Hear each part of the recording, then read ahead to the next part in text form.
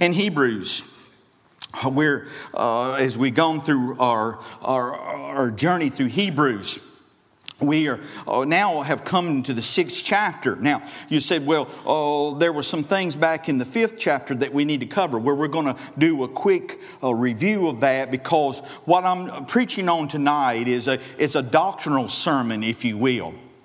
And because these verses that we're going to look at, there's some different views on what these verses say.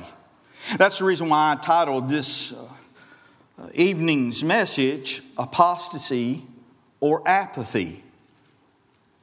See, it's interesting that there are those who will try to build doctrine on a text that's really been taken out of context.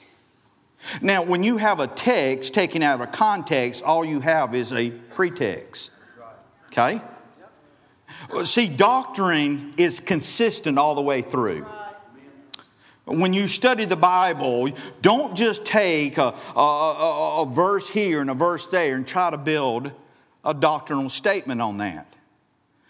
This is one of those.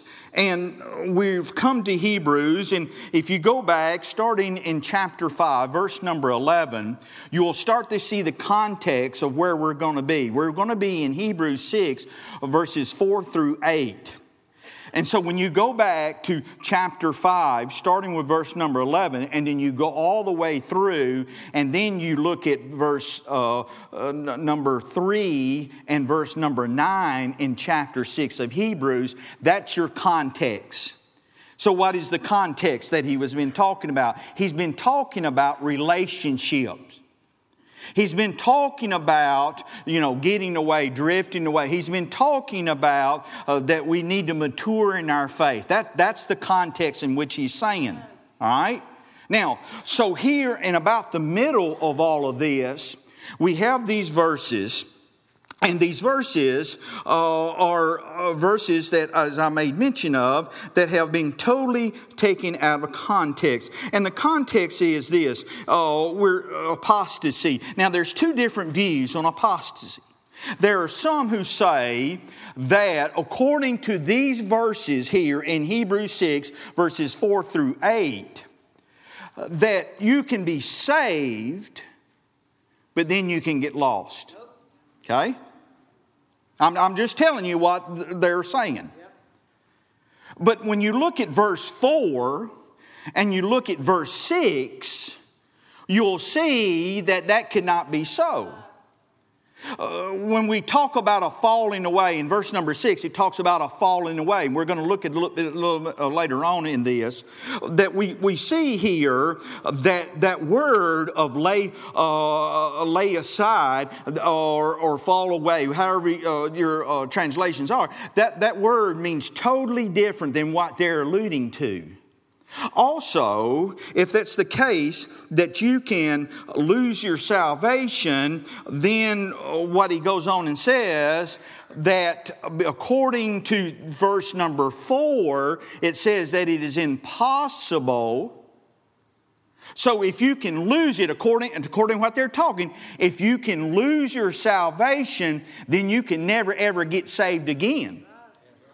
Okay, if you look in the body of the passages here, you look at these verses. But also, we understand that if you can be saved and you can lose your salvation, then you're going to what you have to come. Remember, your teaching has to be consistent all the way through, right? So if you can lose your salvation, and according to verse number 4 where it says it's impossible to renew unto repentance, then you can never be saved again. But also, if you say that you've been saved and you can lose your salvation, then what you're doing is you're calling God a liar. I'm just going to show it to you. All right, y'all ready? Now, as I made mention here, we see there's two different views. You can be saved or you can be lost. Here, I'm understanding that These are the people that they're talking about in these verses 4 through 8. We're talking about those who profess to be believers, but they never possessed. They had the head knowledge, but it never got to the heart. See, the question for us is when you encounter these folks who believe that you can lose your salvation, the question needs to be raised is that were they even saved in the first place? Okay, y'all with me? But we also not only I was going through and I was at Cedar Creek this morning. By the way, if you saw me leave Sunday school, I went to go preach homecoming at Cedar Creek. I have bulletins and all to show that proof. Okay. So don't go ahead and start that rumor. We saw Brother Mike and his family, they shucked out after Sunday school. I don't know, it's probably on Facebook that I went ahead and moved my membership or something.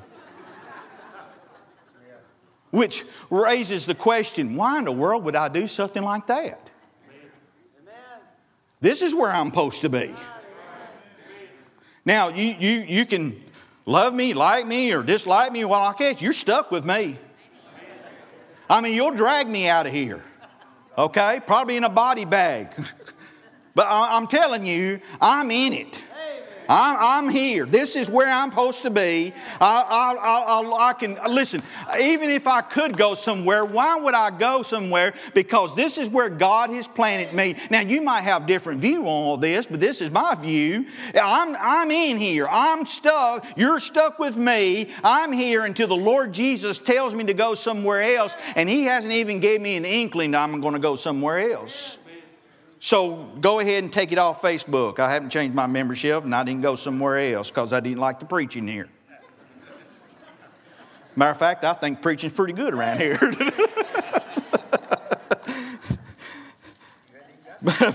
but Mark Twain said it this way. And here's where we're at. Mark Twain said, "It's not the verses I do not understand in the Bible that bother me. It's the verses in the Bible I do understand that bother me." Now, what are we trying to say?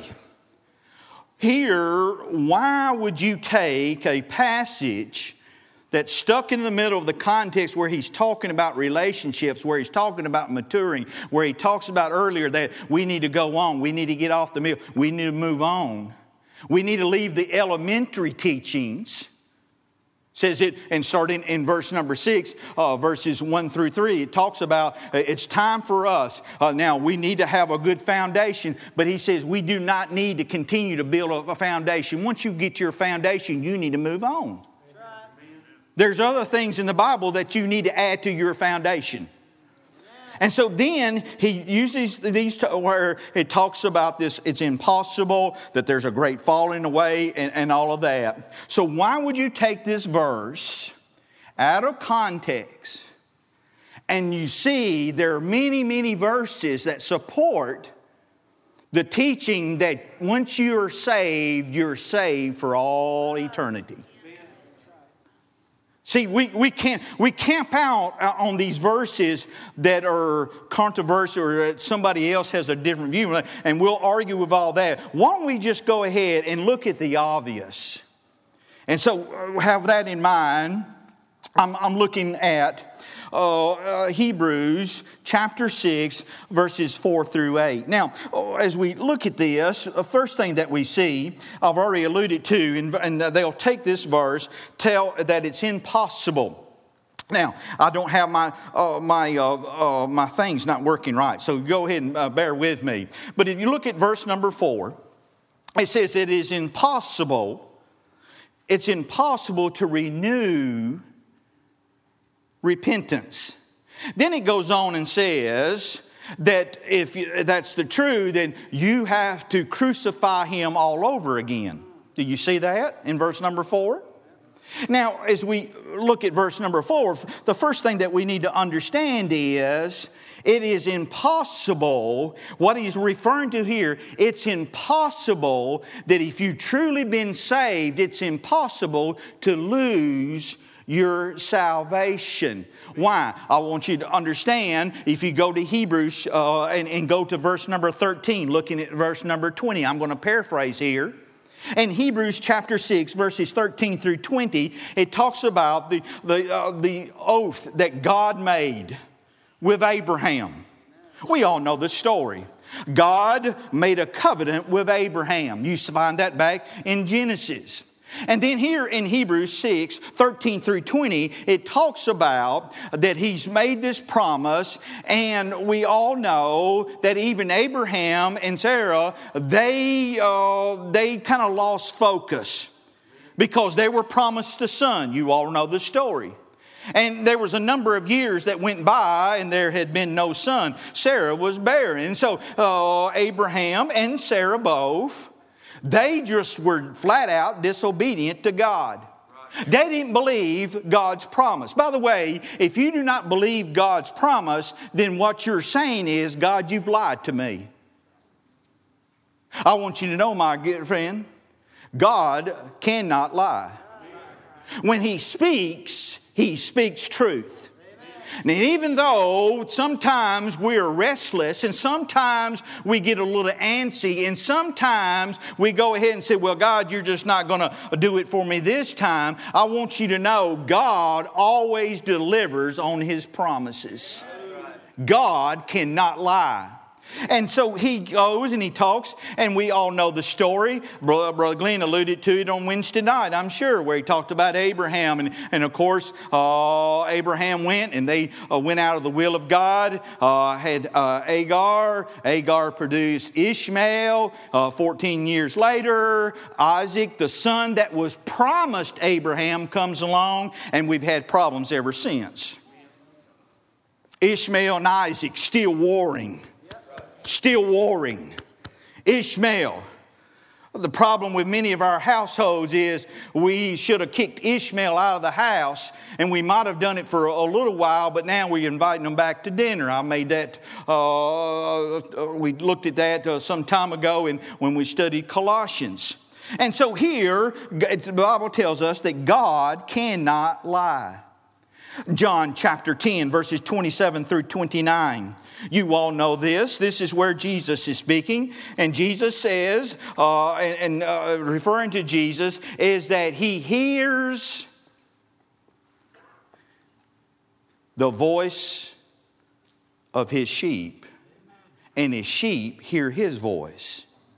Then it goes on and says that if you've been placed in my hand, no one can pluck you out, because God gave them to me. See, when you get saved, you've been placed in the hands of the Lord Jesus. And the Bible says here that if you've been placed in the hands of the Lord Jesus, nothing or no one can take you out of His hand. God cannot lie. But then we also see that there was a question raised, and the question was raised back some time ago. What can separate you from the love of God? We're in Romans chapter 8 now, starting verse number 39, going through verse number 35 through 39.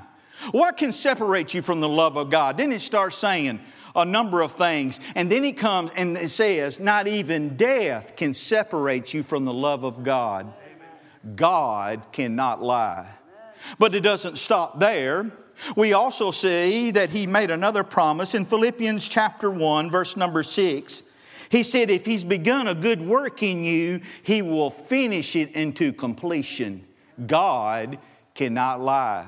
And then we know in John 3:16 where it says, for God so loved the world that He gave His only begotten Son, that whosoever believeth in Him shall not perish, but have everlasting life. God cannot lie. And so we see here where it talks about that it's impossible. It talks about a number of things. We have to realize, first and foremost, God cannot lie. And so we have those, I like to call it salvation losers. There are some who believe you can lose your salvation. And if you believe that tonight, I'm not trying to pick a fight with you. I'm not trying to be ugly to you, but you are not understanding the Word of God. The Word of God says that if you're truly saved, you cannot get lost.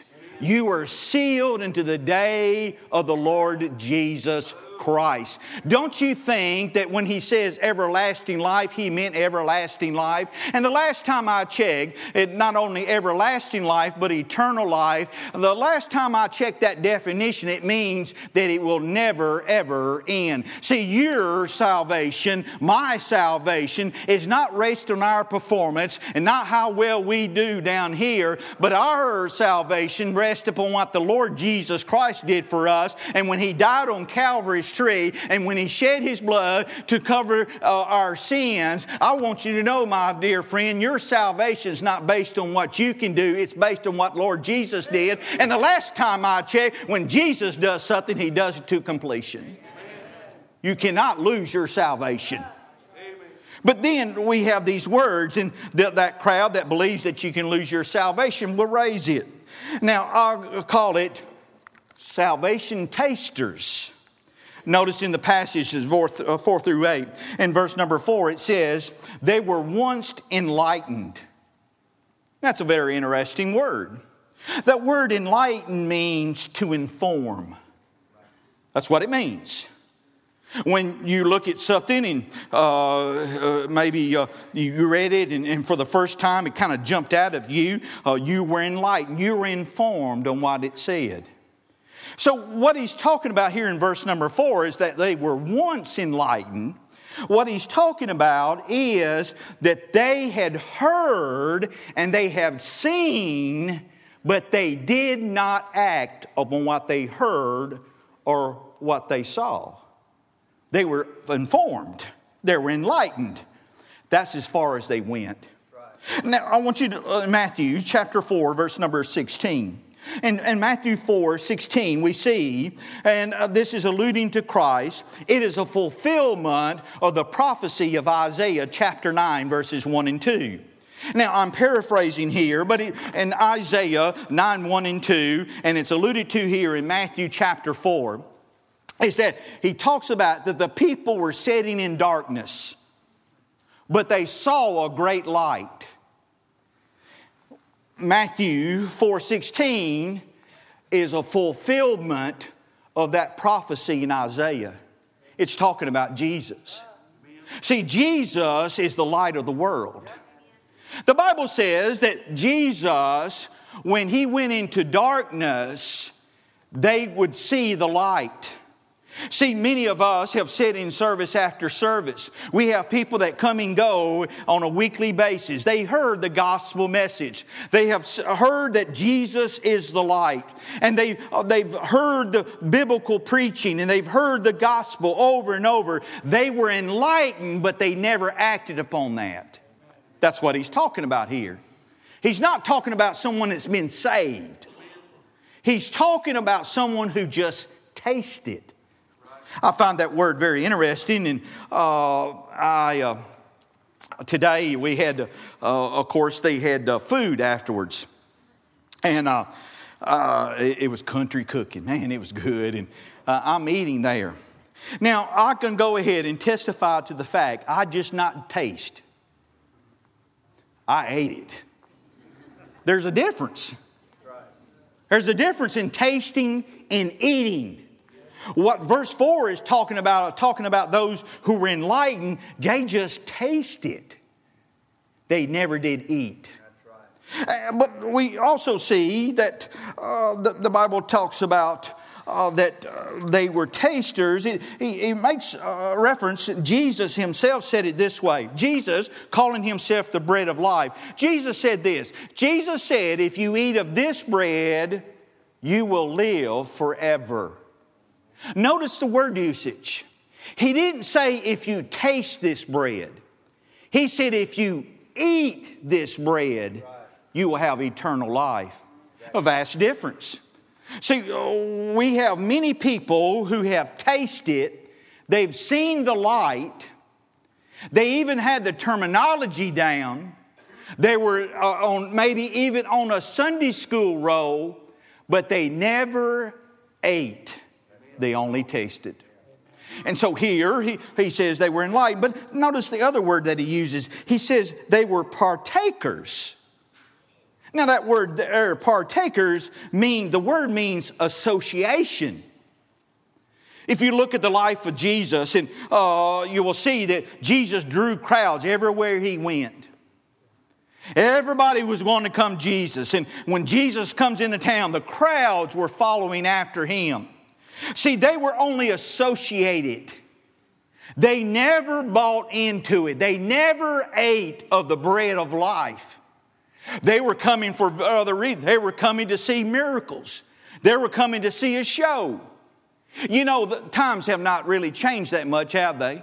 Many people come to church. They come just to see the show. They come and they've heard the gospel. They are associated. You know, people do really like crowds. They really do. Now, if you talk to our pastor, he will tell you he likes crowds. We like a crowd in church, do we not? And many times we have crowds, large crowds.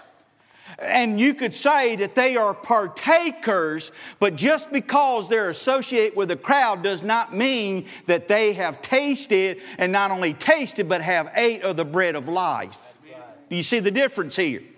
I'm not trying to preach someone into doubting their salvation. I'm just letting you know what the Bible is very clear. I believe this is a very clear doctrine. I really don't believe there's any gray whatsoever in that. I believe with all of my heart that the Scripture is really clear cut on this. If you're truly saved, then you will never ever be lost again. Amen. Now, so there were enlightened, there were partakers. But look at verse number 5. He uses the word of God. Now this word is a very interesting word. This word in the Greek is rhema. R-H-E-M-A, I believe if I spelt it correctly. What that word means is parts, not whole. Now watch this. They were enlightened. They saw the light. They were partakers. They associated with the crowds. And they heard the word, but they only heard parts. Many people come to church today, they only hear parts. They hear the part, and I made mention of that this morning service, is that they was talking about filthiness and naughtiness, those words. And I told them that word can mean a lot of things. And basically it's talking about sin. And there's all kinds of sin. You can start listing sins. And by the way, in the Scriptures where it lists sin, Paul does a good job of that. He'll start listing some sins. And what happens to many people is they'll go down through that list and then they'll say, well, mine's not in there, so I guess I'm good. Understand that was not an exhaustive list that he's given. See, what we'll do is that we kind of pick and choose. And if the preacher is preaching about gambling, and I'm not a gambler, man, I like that word. If he's preaching about alcohol, and I'm not a drinker, yeah, I like that word. But then when he starts talking about anger and bitterness, that's when we get a little uneasy. And then that's when we say, that preacher, he just preaches too hard. When he's preaching straight at you.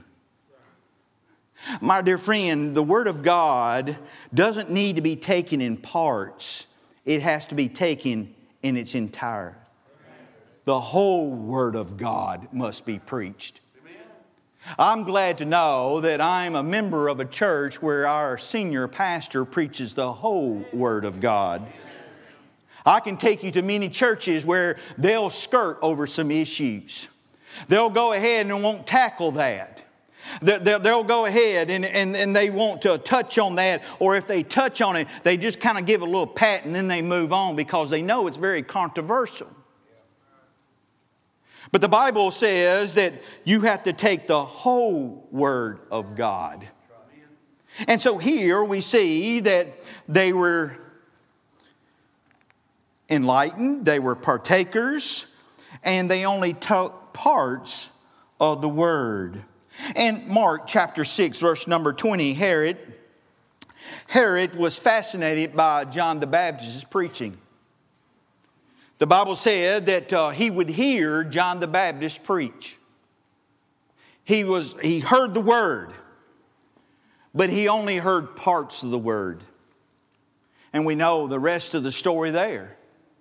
That we also see that when Jesus would preach, many people would come to him, but when they would start saying things like when they would bring the woman into adultery and they was wanting to stone her, and then he would say something, and he would say basically, what about your sin? That's when they didn't want to hear no more of the word. So these verses here helps us to understand that just because someone's enlightened, just because somebody is associated, just because someone has heard the word does not mean that they have ate the word and they've accepted Jesus Christ as their personal Lord and Savior. So in these verses 4 through 8, it is clear after you start to study it very closely and put everything in its proper context, you will start to see he's not talking about someone losing their salvation. What he's talking about is those who never got saved the first time. I find it interesting when you talk to people and they'll say things like, I got saved again. Now, I understand what they're talking about, and I'm not making light of that, but you have to instruct them. Says, no, you're not getting saved again. You're getting saved. Okay? Or they'll say things like, well, I've been baptized a couple times.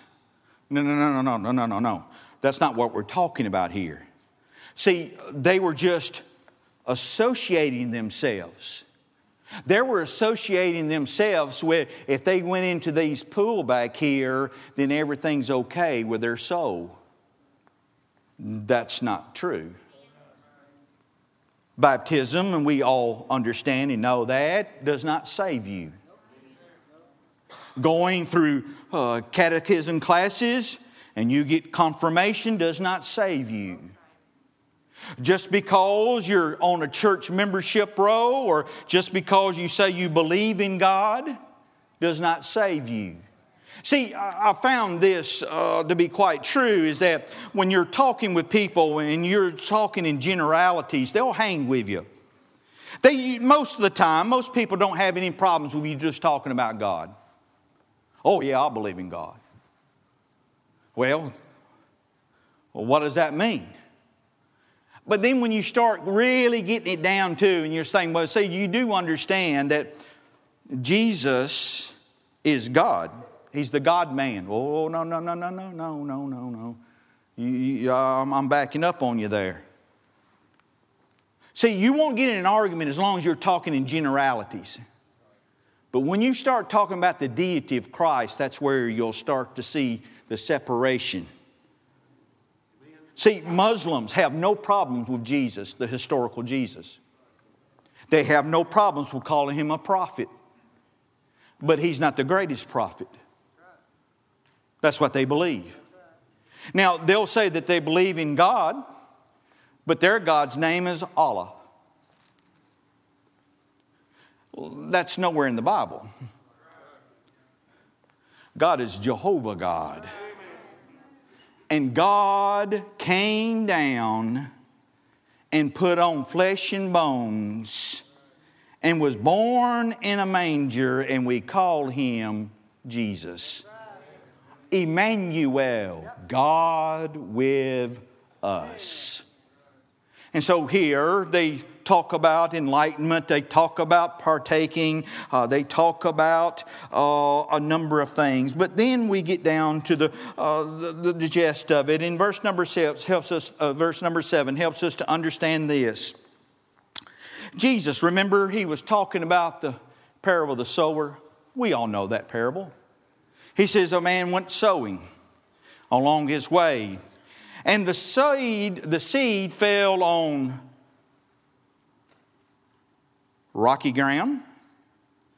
Seed fell on the ground that were the thorns and came up and choked it out. And then he said that he threw some seed on fertile ground, and that's where it saw growth. See, that in verse number 7, that's making reference to that, if you will. See, the seed has been sown. On this little hill, the seed has been sown for a number of years. And we're still in the sowing business. And we're casting the seed. And some of it falls on where it's been trampled up. But they still will associate with us. I've run into people quite a bit where they'll say, I said, where do you attend church? And they'll say, well, I'm a member. Now, this is always, you always know that they probably hadn't been in 40 years. They say, well, I'm a member at Hillcrest Baptist Church. I have not seen this person. I didn't even recognize their name. And I asked them, I said, well, how long have you been a member? I've been a member since I was 10 years old. And that's probably the last time they came to church. And so they're associating themselves still with the body of Christ. And they said, well, wait a minute, don't you go start judging on them. All I'm saying is, if you're truly saved, there ought to be some evidence of your salvation. Okay? There ought to be some kind of a change. Now, we all have not arrived. I'm not saying that at all. But we ought to see some type of a change. And I've heard this. Well, you know, you don't have to go to church to be saved. I say, well, I understand that. But I really believe this with all my heart. The way you attend church is a reflection of how much you love Jesus, though. I'm just saying. I'm married to my wife, but if I'll just say, you know, I'm married to Donna, and I just see her about once a month, or I'll just see her on Easter and Christmas.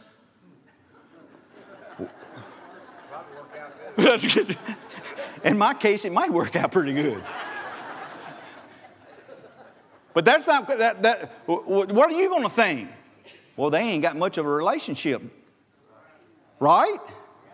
I mean, when we were saying that, somebody says, "Man, I love my wife," and you don't even spend time with her like that. People are going to start wondering, won't they? And we won't get too much in an uproar about that. We want to say, well, you don't need to be judging about my marriage. But when we start talking about our relationship with the Lord Jesus Christ, and when we talk about how often we come to His house, we get a little huffy about that. You ain't got the right to judge me. The Word of God tells us very clearly there will be a change in your life. So here, what are we talking about? We're talking about apostasy or apathy. Now, stay with me. We're fixing to close. We're landing. When we move on from here, he picks back up talking about maturing in our faith. That's what he's talking about here. And what he's talking about here is that there were some who were, remember, drifting away a little bit. Amen. Their passion's not what it used to be. Their enthusiasm's not what it used to be. And so now his concern is not that they're losing their salvation, but they're slipping away from their fellowship. Amen. This is a fellowship issue. And here's what we'll do. That crowd that believes you can lose your salvation, they'll say, well, I know a man. And I think many times I've heard that it's probably the same man.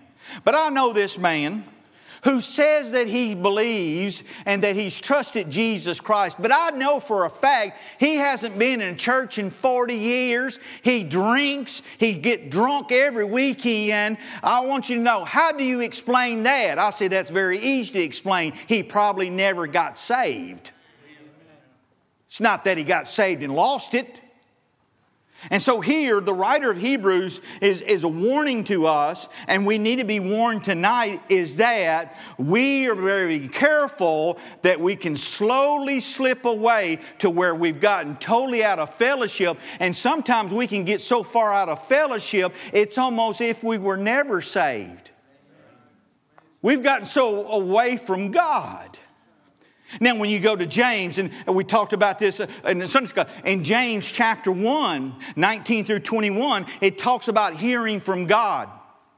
And church, I'm telling you, I'm burdened. I know our pastor's burdened, and I've talked to Brother Rick. He's burdened as well. I made mention of that this morning when I was out there with his folks, is that we are not hearing from God, and because we're not hearing from God, we're not seeing the hand of God move in a miraculous way. We're not seeing revivals breaking out like we have seen in the past, is because what has happened is we've allowed things to come into our hearts, and we've let our emotions override our biblical teaching.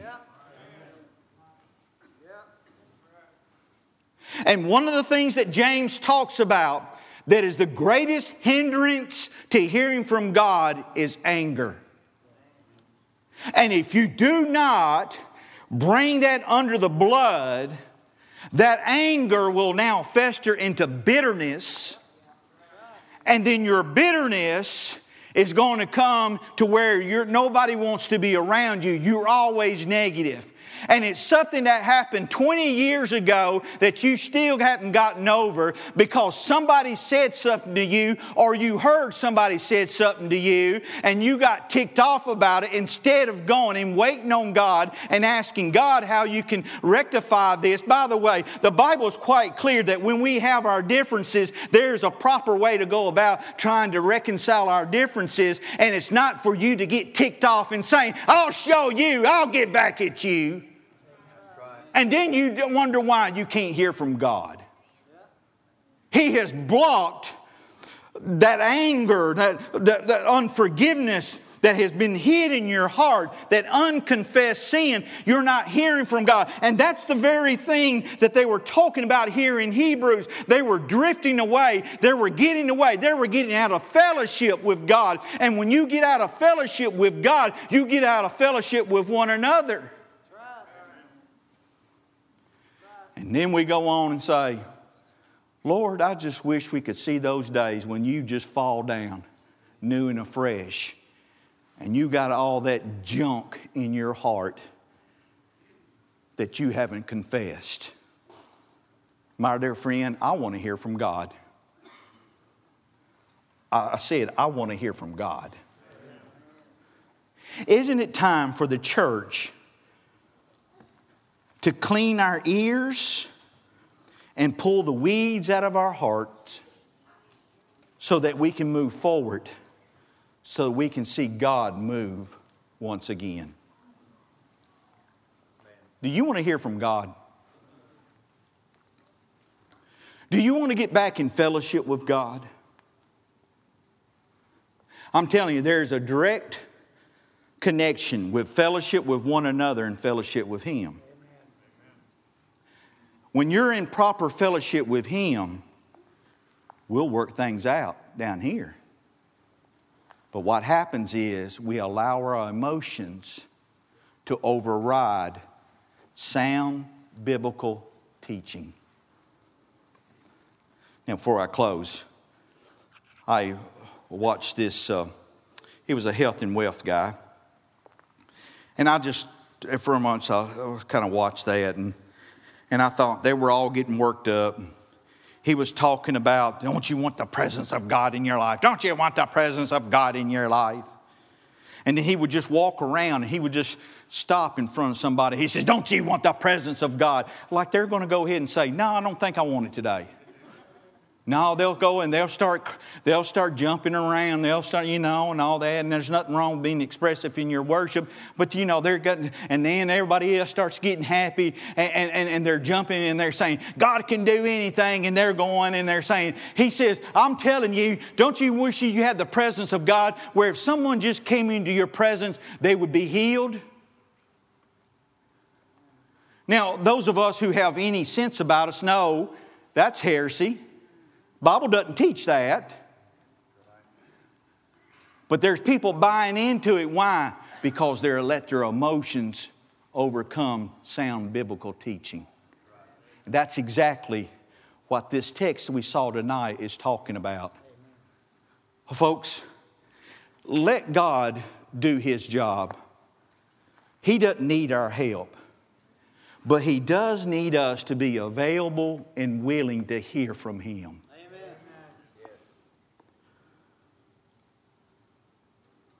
What's hindering you?